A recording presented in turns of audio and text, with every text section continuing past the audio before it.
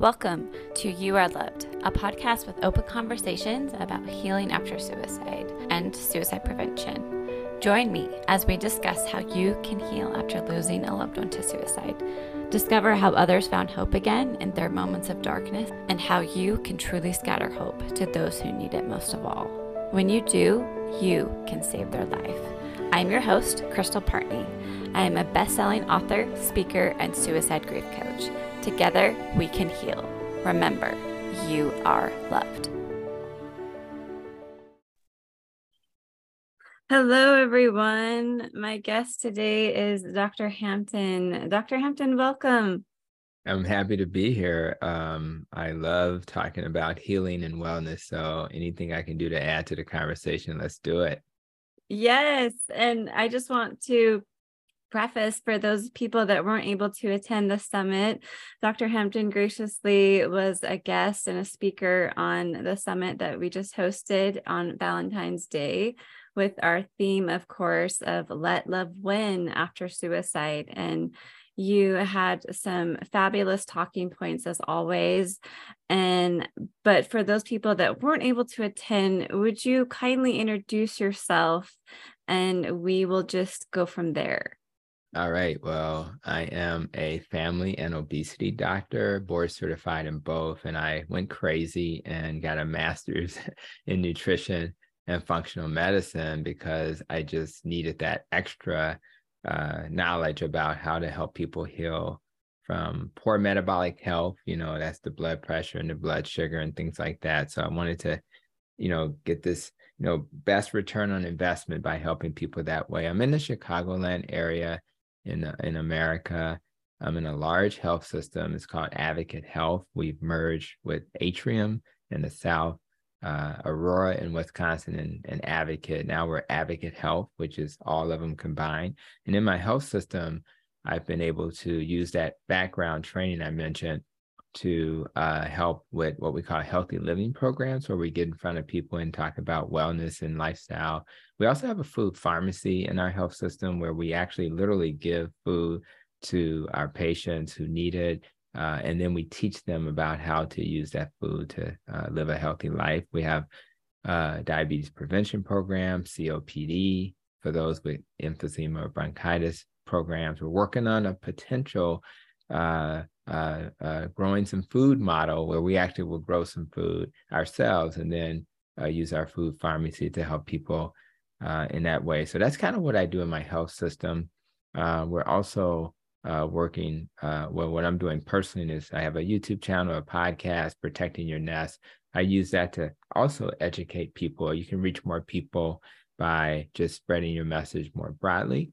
And I just believe that when you have suffered from trauma, you have to think about everything, not just making sure you take medicines or talk to a therapist, but are there lifestyle changes that you can use to help you when you struggle? Because the thing is, the struggle is going to always be there. There are going to be things that are going to trigger us. The question is, do I have a body that's able to kind of bounce back from that? And that's kind of why I think lifestyle has to be added to the equation. And that's why that's so important to me. Right. And like you said so beautifully, your body, we're really discovering, and correct me if I'm wrong, but we're newly discovering all the science and the evidence behind it, that there is this strong body, mind, spirit connection that I don't think the research was there, I would say, even like 20 years ago. And like I said, correct me if I'm wrong, but to me, that is just so fascinating that we're newly discovering all of this fabulous research that has been surfacing about that connection. Yeah, and we'll get better. And some of the research existed in a way, it was anecdotal, and it was also what other countries were doing. We use the most medicine of any country in the United States. So why has it been that other places like use acupuncture and it works and we just don't take it seriously, right? Right. Because it's a lot easier to just say, here's a prescription, right? Exactly. You can get in a sauna and detoxify, mercury from your body. Why didn't I learn that in medical school, right? So I think some of it was we needed more science, because in order to get clinicians to follow anything, they need evidence-based, right? But the good news is the evidence is there for most of the things that we do that are alternative, complementary. And now that we know this, let's add that to what we do to help people. Instead of just relying on the conventional approaches, we integrate things together so that we can say, well, maybe that modality is not working well, so we'll try this, or that modality is working fairly well, but if we add this other modality, maybe both together synergistically will have a bigger impact. So it's really exciting, as you've suggested, that now we have these other tools. And my practice of medicine did not really get really good. I didn't really become a healer until I learned how to integrate those other things. Now, I'm going to tell you this really quick story. I had a 95-year-old come to me just yesterday before we recorded. And probably about 8 or 9 months ago, I noticed that her kidneys had failed. She had gone to the hospital. They put her on dialysis. And I said to her family, there's still hope. So we put her on a dietary change where she reduced the starch and sugar in the processed foods. And if anybody follows kidney tests, it's called the creatinine. The creatinine went from, it was in the 6-7 range. And within about 8 months, it's down to the 1.7 range, which is not dialysis. So now we're having a conversation with the nephrologist, this patient shouldn't be on dialysis. Now imagine what that would do. Even though she's 95, she's had a full life. Imagine how the rest of her life will be if she doesn't have to be on dialysis. But it was all lifestyle changes that did it. It wasn't the medicine. So we have to integrate lifestyle into our story. That is incredible. And like you said, she's 95. This patient is 95 and she's already lived a full life. But to be able to, I just want to emphasize that, to be able to give her that new zest. Yes, she's 95, but can you imagine, like, okay, the rest of her life, who knows when that, will be, but to be able to give that boost again, and to be able to say, like, hey, now you have this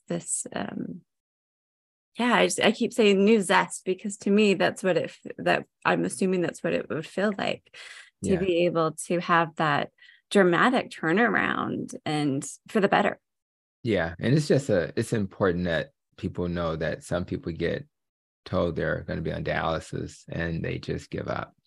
Mm-hmm. So we can restore hope, and we can give her her time back. It may take you 6 hours 3 times a week if you're going to dialysis versus dialysis at home, where you do it at night. But those 6 hours, that's 18 hours that she can have back. That's feeling better and not feeling tired. I mean, dialysis can wear you out. So it'll wear you out at 54. My age is definitely going to wear you out at 95. So yeah, it's exciting. This is what healthcare should look like. Yeah. Yeah. Well, thank you for sharing that beautiful story. And yes, I know what you mean, where it can not just physically drain you, but mentally as well. I remember, personally, my grandpa being on dialysis, and you mentioned losing that hope. And yeah, I definitely could witness that firsthand, and seeing that very slow decline. And it was heartbreaking. That's right. Yeah. Yeah. So, I want to mention how important lifestyle is. And a lot of times when we think about lifestyle, I think when we had the Healing After Suicide Summit, we talked a little bit about, I talked a few things about my NEST and my ROKE acronym, right? I talked about, let's dive in there. All in, and I'm not going to go terribly deep because people may want to go back and look at the summit, right? But I just want to, at a high level, just say that NEST is nutrition, which I think I'll talk the most about today because I think that's so critical. Then the E is for exercise. So, and all the studies show if you exercise, it's very effective at reducing your depression, anxiety, and the things that may trigger you if you are having suicidal thoughts, have struggled with suicidal thoughts. The stress reduction is the S, and the S is also for sleep. I got a lot of sleep last night, so I'm probably gonna have a better day because I did. I'm not gonna watch the news today, so I probably won't have a lot of stress today. So Right. I stay away from the news, right? Yeah. And then the T is for recovering for trauma. Offline, we talked about how in Advocate Health, we have a trauma recovery center. So trauma is important. Having been exposed to some suicidal thoughts or someone you love have died from suicide, that's trauma. So we have to have things in our system that deal with that. And the T is also for how we think. So I tend to consume positive things. I may listen to Anthony Robbins later today, anything that's going to keep my brain straight. So that's kind of like the nest part, right? And again, every component matters if you're going to heal and recover. The rope is our relationships, having relationships that matter, having relationships that are not harming us. Those are really important. What we eat matters. So the O is for organisms and the P is for pollutants, right? So we want to make sure our microbiome is okay. Many of you know that your gut is where your serotonin is made, which is your mood hormone. So if my gut is not healthy, then I may not do well with my mind, that brain, that gut brain axis, that connection is real. I need to consume foods that don't destroy that. So pollutants that harm us need to be avoided. Rather, it's even the toothpaste we consume. Am I getting too much fluoride? I'm going to do a podcast that's going to talk about that really soon. And then the E is for our emotions and our life experiences. Protect our emotions and make sure our life experiences are serving us. So I think when people are hearing that acronym, what I want you to do is say, where do I have gaps? Where do I need to work on? It could be something like my relationship is dysfunctional. So let's talk to a therapist. Let's get a life coach. Let's work on that, because if you're doing really well, you're exercising, you're eating right, but then you go home and you're having a dysfunctional relationship, it's still going to cause harm, and it's still going to make you struggle, and it may trigger you. It may trigger you to reflect on that suicidal thought that maybe you were having, or reflect on that loss of someone who was lost to suicide. So that's why you want to think big picture. Why do I struggle? Can I then start to work on components of that? But don't try to build Rome in a day. You have to just do a little bit at a time. Just like when you listen to Anthony Robbins, listen to 5-10 minute video, and then you're done for the day. Don't try to overdo it, because you're not trying to create stress, trying to fix everything at once. But if you over time do that, what I found is that you start to change into the kind of person you had always hoped to be. And maybe that person is a person who can handle stressors better than in the past. So that's kind of how I see the big picture. And I think for purposes of this conversation, we should probably focus on nutrition, because I think that's where the rubber hits the road. And that's something you can actively do. And so maybe we can go in that direction. Sure. Yeah. Let's dive in.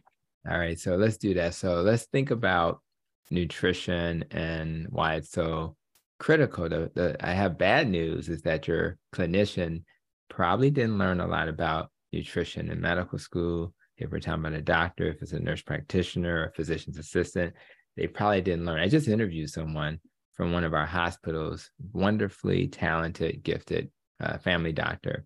And she said they had 0 hours of nutrition at one of our hospitals, by the way. So I'm like, oh my Wow. God, we're not teaching it in not only medical school, but in her residency, it's not being focused upon. So that's a problem. So for me personally, I did not have I did have a patient when I was a resident who was lost to suicide, but it didn't impact me as much as if it was a family member, but it was definitely impactful, right? So, but from a nutrition perspective, it was my stomach that kind of needed to be better. And when I tried medicines for my irritable stomach, it just didn't get the job done. And what I found is the same is true for people who are dealing with suicide. Someone in their life had a suicide, or they're contemplating suicide and they're trying to prevent it. If you just rely on medicines, and I would even argue therapy, you may do really well. but if you don't deal with nutrition, you may suffer. So that's why I think that's important. And the reason why is because our brains need to be fed the right food so it can function properly. And so what I did personally, and what I ask anybody to do your own little experiment, right? And what my experiment was, it's been about 10 years since I've been kind of in a low carb world, but I was in the low fat space before that for 8 years. So I was a vegetarian for 8 years. And when you compare like how I felt compared to the standard American diet, it was night and day. It was like, I mean, I just felt wonderful. And I was like, oh my God, I have the solution. And life is kind of funny. You do a Google search and that's what it Right. is. You do a Google search and you find the diet that's best for you. The problem is where you land will then determine what you do. And if you land plant-based, you're going to do that. If you land more animal-based, you're going to do that. So that's really important to remember because a lot of times people get indoctrinated into their belief systems. Now, I was fortunate in that I was open to think about it more broadly. I wrote a book called Fix Your Diet, Fix Your Diabetes. When I wrote the book, I had to do research and I said, oh my God, there's studies saying that you don't have to just be plant-based, you can be animal-based. So it was kind of weird and confusing at Yeah, first. and it can be confusing, I'm sure. Yes, very, very. So anyway, so what I did personally is that I did my experiment. And what I noticed when I did my plant-based diet, although I felt wonderful, I still had some, Brussels sprouts, right? Gas, bloating, and sometimes belly pain. I was like, ugh. So I kind of continued to experiment. And what I ended up doing was I started to open up after looking at research to some more animal-based diet. And as I added the animals, I started to remove some of the plants. And I just removed the things that bothered me. And the Brussels sprouts is the one that comes to mind the most. And by the way, I love Brussels sprouts. I love the way they taste, but my stomach just don't do well. And so I Right. think, so that's one thing I want everybody to do. Do your own experiment. And some of you will land in a more plant-based world. Some of you will land in a more animal-based world. So as I moved more towards the animal model, I found that my mood was better, my energy was better, and I was able to concentrate better. So I found that for me personally, that was the best model, more of a keto model.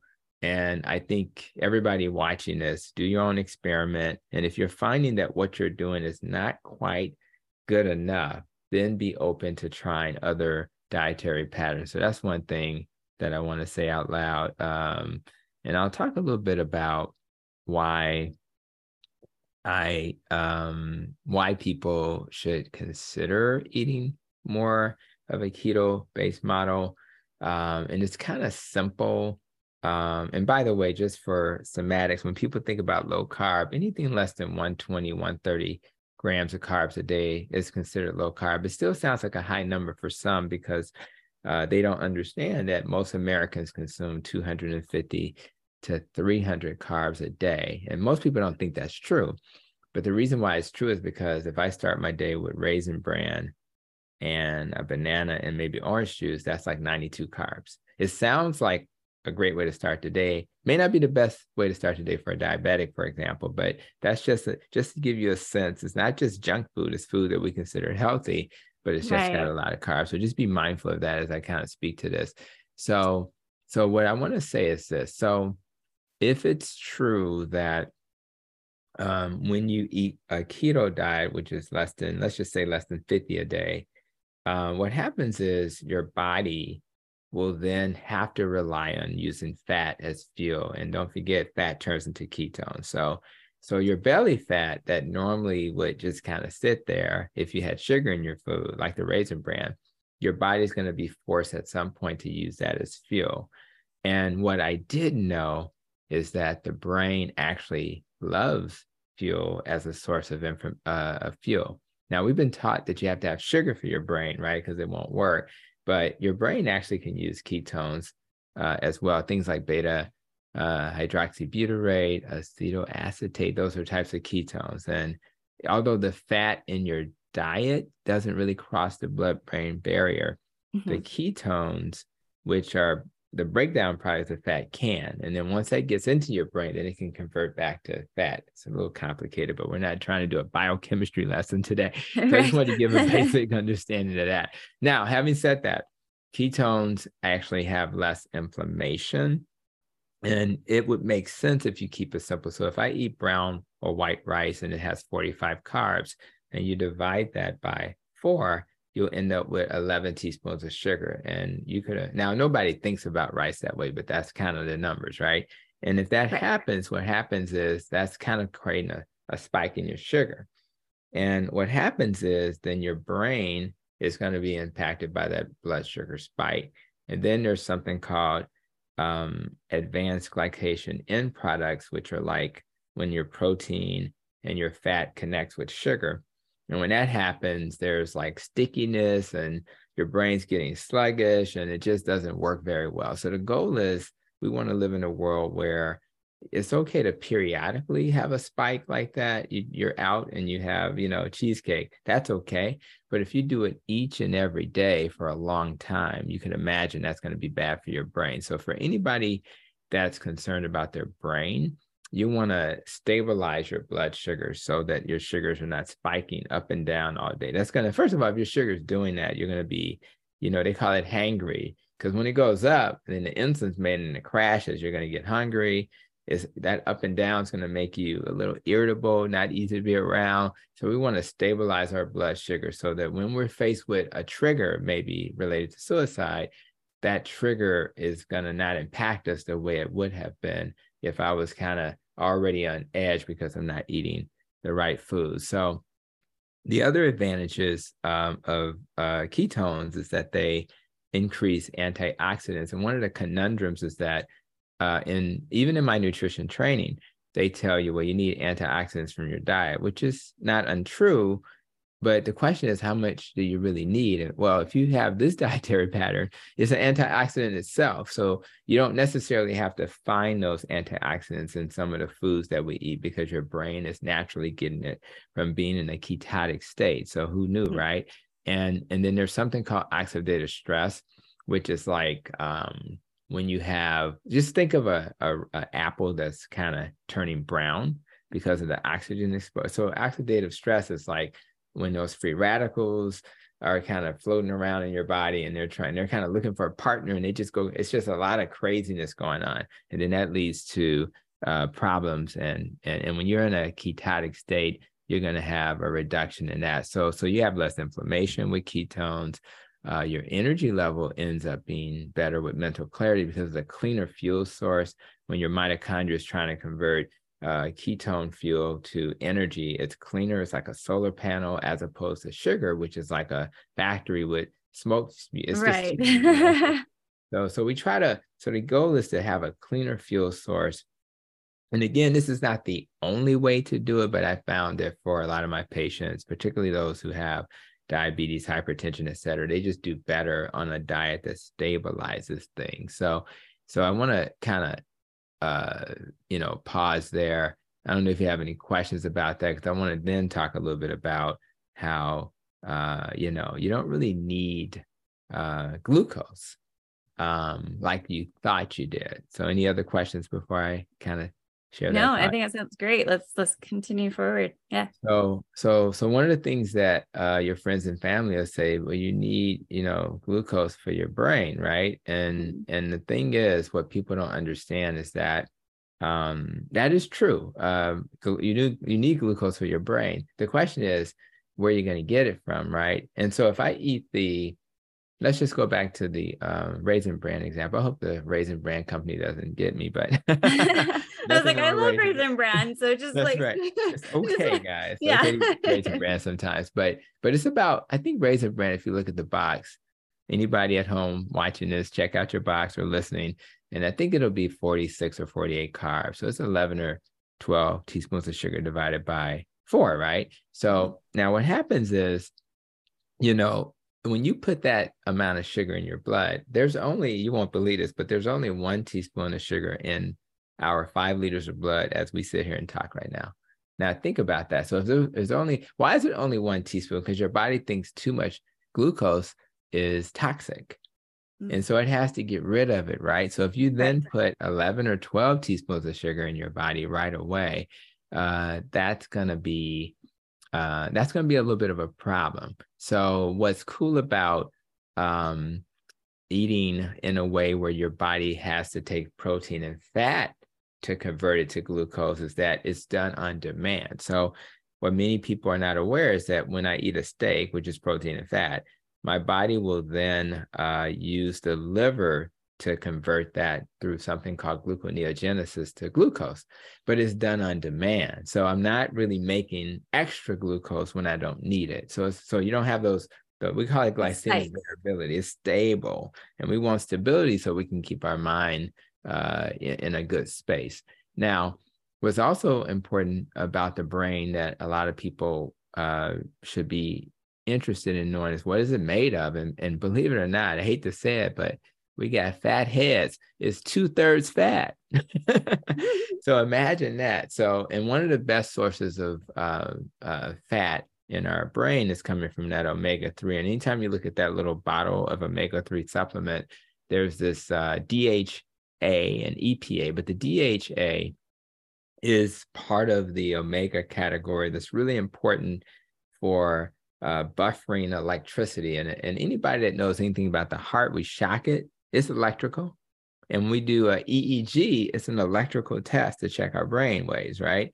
So our brain is an electrical, organ, and DHA, that omega-3, actually helps that electrical activity to function better. So as the cells kind of communicate with each other, if they find it's easier to do that, and believe it or not, the nerves that surround our nerves in our body are surrounded by something called myelin, and the myelin is made up of basically fat and protein, right? So if you imagine if all that's true, wouldn't it make sense to then make sure that your body's able to get the fat that it needs to help create the myelin? So that's why, as we think about how our brain is developed, even as our babies are being, our babies, if you think about milk and stuff like that, whether it's breast milk or even formula, it's a lot of fat, and our babies need that to help their brain develop. But truth be told, adults need it as well.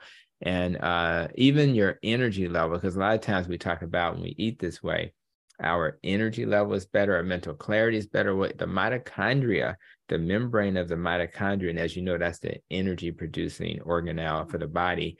The DHA is part of how it's created. It's actually involved in the creation of that membrane. So, and if you think about it, when you think about things, so when I'm talking to a patient who's vegan and they're trying to, do the right thing, we always talk about B12. We sometimes talk about zinc, but one of the things we talk about supplementation for is the high potency omega-3, which has the DHA. And now you can understand why, because if the best source of that is from like fish or other animal sources, you can imagine why it's important that they supplement with that. So the goal is to kind of understand how the brain works, honor people who, for whatever reason, have a plant-based diet. And what I tell my colleagues, because in the low carb community, people are just like, it's like cults, right? Just like the vegan cult. Right. I'm like, relax, take it down a notch. That person in front of you may have cultural reasons why they can't eat meat. They may Right. have religious reasons. They may have ethical reasons.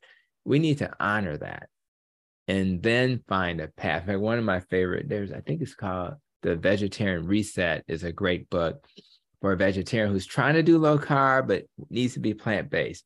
And I think there's things you can do as a diabetic, for example, and as a person who's trying to have mental clarity, that will allow them to honor that dietary pattern while also being able to maybe reduce the things that make those spikes occur, right? So that's kind of how I want people to really understand that. And and one thing I want to mention real quick, Crystal, is this idea of why is there so much confusion? Yeah. And it's really frustrating, even after getting a master's in nutrition and having these brilliant professors. And we had a whole class that talked about how to read research studies. Now, truth be told, most of the clinicians that you see are not assessing the study in terms of quality. They're just kind of, I promise you, I'm not making this up. Whatever the headline says is what they believe. They may read the abstract, which is a little summary in the beginning. But what I want people to understand, the reason why there's so much confusion about what's the best diet is because most nutritional studies are what we call observational studies. And what does that mean? That means that they just looked at data in the computer. Okay, in the last year, people came to the hospital with diabetes, and you just look at the data. But even worse, they'll just send you a survey to your house. And the survey forces you to answer yes or no to the question. So it should say, maybe. if I don't know, maybe, but instead it says, what's the answer? And then they'll get that answer, and it could be something like, well, how many blueberries you eat per week, right? And you're kind of guessing, right? Right. And then they'll take these observational studies, survey studies, and then they'll then say, oh, if you eat berries, it's good for you, or if you eat, eggs, it's bad for you. They'll come up with these assumptions. Right. But what these studies do is they give you a reason to do a randomized controlled trial, which is real research, where you literally say, I'm locking you in this room and I'm only giving you 5 berries a day. And then we're going to see what happens. That's real research. And so what we're supposed to do is do observational studies and then do randomized controlled trials. It's sometimes hard to do that in nutrition. But my point of it is, that's why there's a lot of confusion. That's why one day you'll see eggs are good for you, and the next day they'll say it's bad for you, because these types of studies don't really give you a equals B answer. It just gives you, maybe there's a correlation, maybe there's an association, but it doesn't show causation. So I just wanted to put that out there. And the thing that, the one stat I want everybody to walk away with during this episode of your podcast is that 80% of the studies that are randomized controlled trials that were done after the observational studies are not matching what the observational study said. 80%. In other words, if you flip a coin, you would get better results than by relying on those observational studies. 80% are totally opposite of what the assumption was. So the hypothesis was this. They did the randomized controlled trial and it didn't match. So I just want to say that we can't just rely on this study. So whenever you're hearing about a new study, just try to find out if it was a randomized controlled trial research study as opposed to, some type of observational study. So now, having said that, for purposes of this discussion, and we're talking about mental health, right? And suicide risk, et cetera, the study I have to put in, so we're going to do exactly what I just said. Let's put a study in front of everybody and just put that as a takeaway. So the study that I want to speak to, I had a guest on my podcast, Dr. Georgia Ede, EDE. And if you want to listen to that, it's just audio only. And it's on my YouTube channel and on the pod. So if you search my name and Dr. Georgia Ede, you'll find it. Dr. Eric Westman, who's at Duke, he does low carb research at Duke. He's been doing it since 2002, and it's called the Ketogenic Diet for Refractory Mental Illness. And it was a reasonably done study. It was it's hard to do studies like this in general, but it was done in a hospital setting. And I want to talk a little bit about like what it showed. And it's kind of amazing. So they took these 31 adults, and they had things like schizophrenia, bipolar, and depression. So they weren't really like suicidal per se, but they had the types of medical conditions that required them to be hospitalized. So the first thing as a clinician who's trying to look at quality, I look at, when they define keto, was it really a keto diet? In this case, it was. They reduced the carbs to less than 20 carbs a day. Now, that sounds like a really low number when rice is 45 carbs. You're like, well, what are they eating? My patients always say, there's nothing to eat, doc. You took away all my... but what am I supposed to eat? Are you, doc? I don't get it. But this is what you have to think about to put it in perspective. If I take the rice and I made it cauliflower rice instead, right? Which is, anybody can find that in the frozen section. You see cauliflower everything these days. Right. The cauliflower rice is only 4 carbs versus 45. So even if you got down to 20, just imagine you get to dinner, you got some baked chicken and you got some spinach and broccoli, for example, or greens. Those two sides are just 10 carbs. So it's doable if you have the right sides and you're not drinking juice during the day and soda and things like that. You didn't have a bagel for breakfast. I don't even want to know how many carbs in a bagel. It's a big number. So what you do is you understand what you're eating is different, but you're still eating as much steak as you want, as much chicken as you want, because animals don't have carbs. So you can't say I'm hungry. You just got to eat more of the right stuff. Now, Right. having said that, so that study was done, and it was really an amazing study. So they did the study, and when they looked at things like depression scores and all of that type of stuff, all of those things got better. And what they found is that for people who did this dietary pattern, there was significant improvements. Now, the thing that amazed me, and I think would amaze anybody checking this out, like 64% of the participants at discharge had a reduction in their medicine. Wow. 4%. That's remarkable. Now, check this out.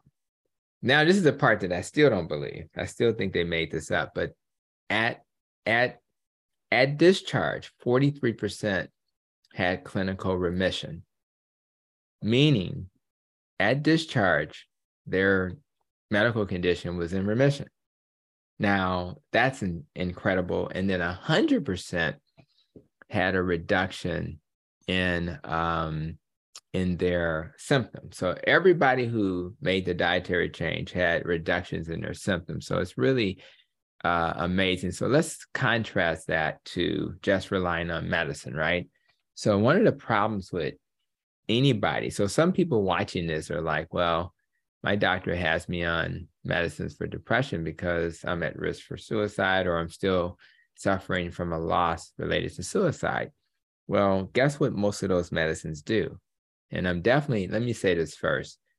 Don't stop your medicine. What I'm saying is medicines have side effects. And what you want to do is, if you can find a path to reduce your medicines, you should take that path. So the number one thing you think about is weight gain. Now, I'm an obesity doctor. I'm board certified in obesity medicine, and people come to me for that reason. And what they found is that a lot of the antipsychotics, antidepressant medicine, serotonin reuptake inhibitors, they tend to cause weight gain. Well, guess what the keto diet does? Causes weight loss, right? So you solve that problem quite easily. Another thing that happens with medications that deal with your mental state is that they can cause something called anhedonia. And all that means is that your ability to experience pleasure in life it can be reduced for some people. In fact, some of the celebrities that we know, like Kanye West, for example, don't want to take his medicines because he says he just doesn't feel like himself. So what's cool about this dietary change is not, it's the opposite of that. I mentioned earlier, mental clarity, energy, feeling better. So it does the opposite. So now we don't have to deal with that side effect. And even if you're just reducing the medicine and you're not one of those people who can get off, you're still going to have less of that. And then you can experience life pleasure. I mean, what's the point of existing if you can't enjoy life, right?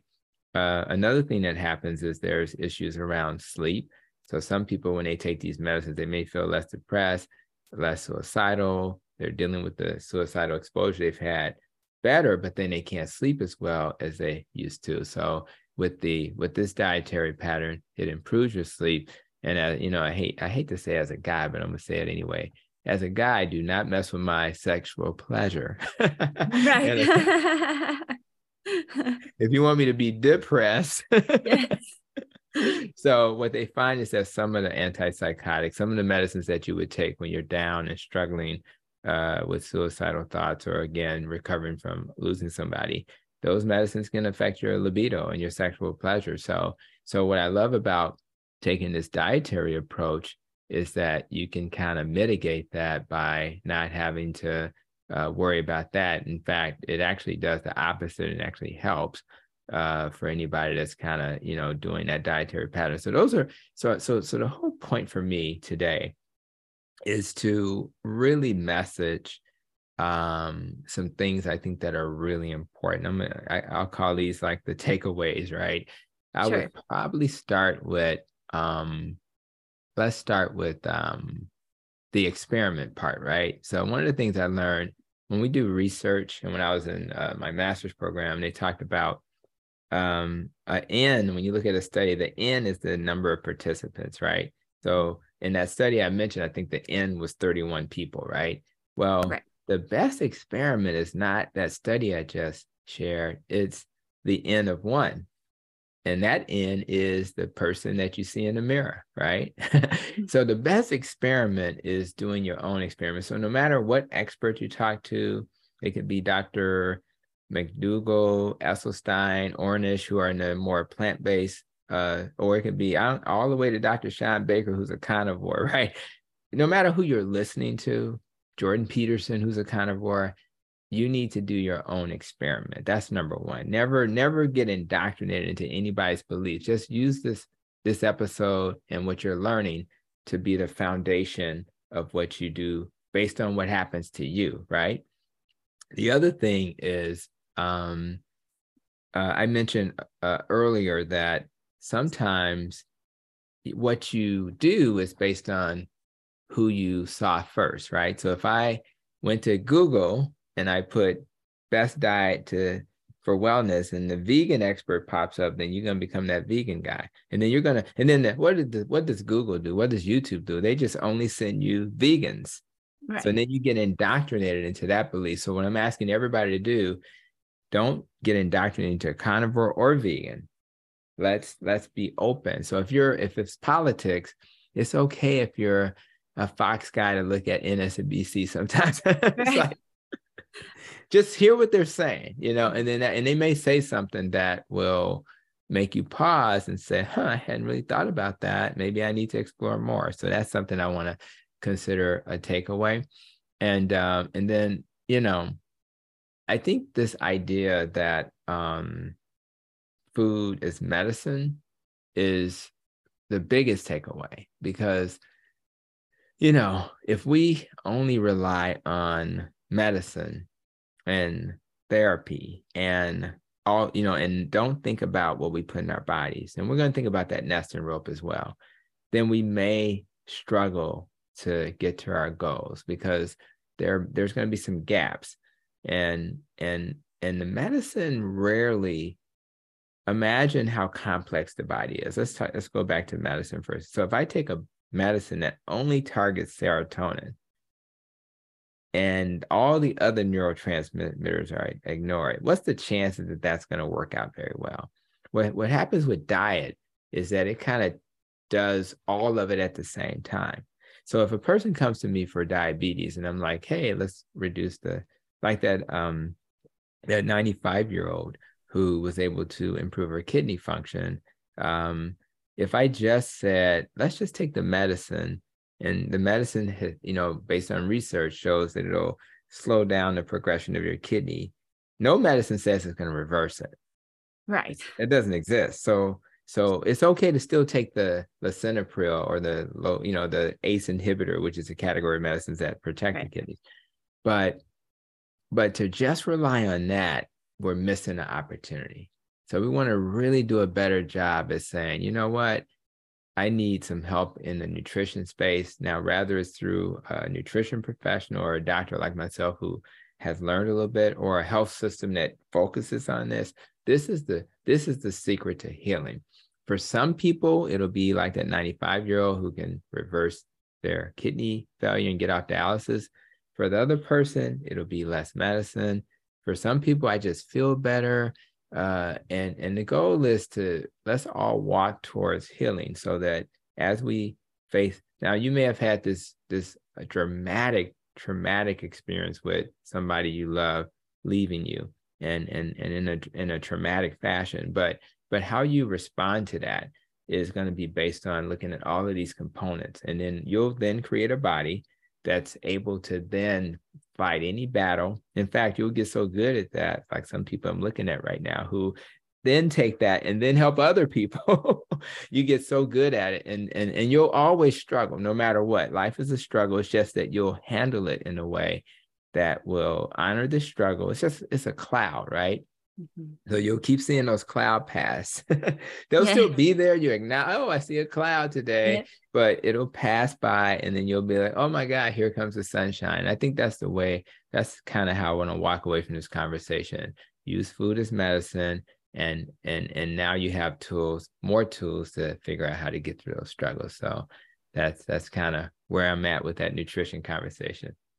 Well, Dr. Hampton, I could talk to you for even more hours and hours. I just thank you so much. You're incredible, and just I'm so honored to be able to speak with you. As we wrap up, I do like to ask this final question, and that is, how do you feel loved? What are some of the ways in which you know and feel love? Yeah, that's a great question. And I guess I'll go back to my love language. Many of us have read that book, The Five Love Languages. For me, it ended up being words of affirmation. So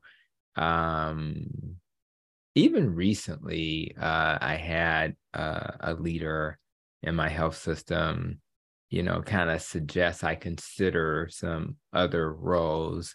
And it wasn't necessarily whether or not I was going to, pursue that. It's just the idea that somebody who I respect respects what I'm trying to do.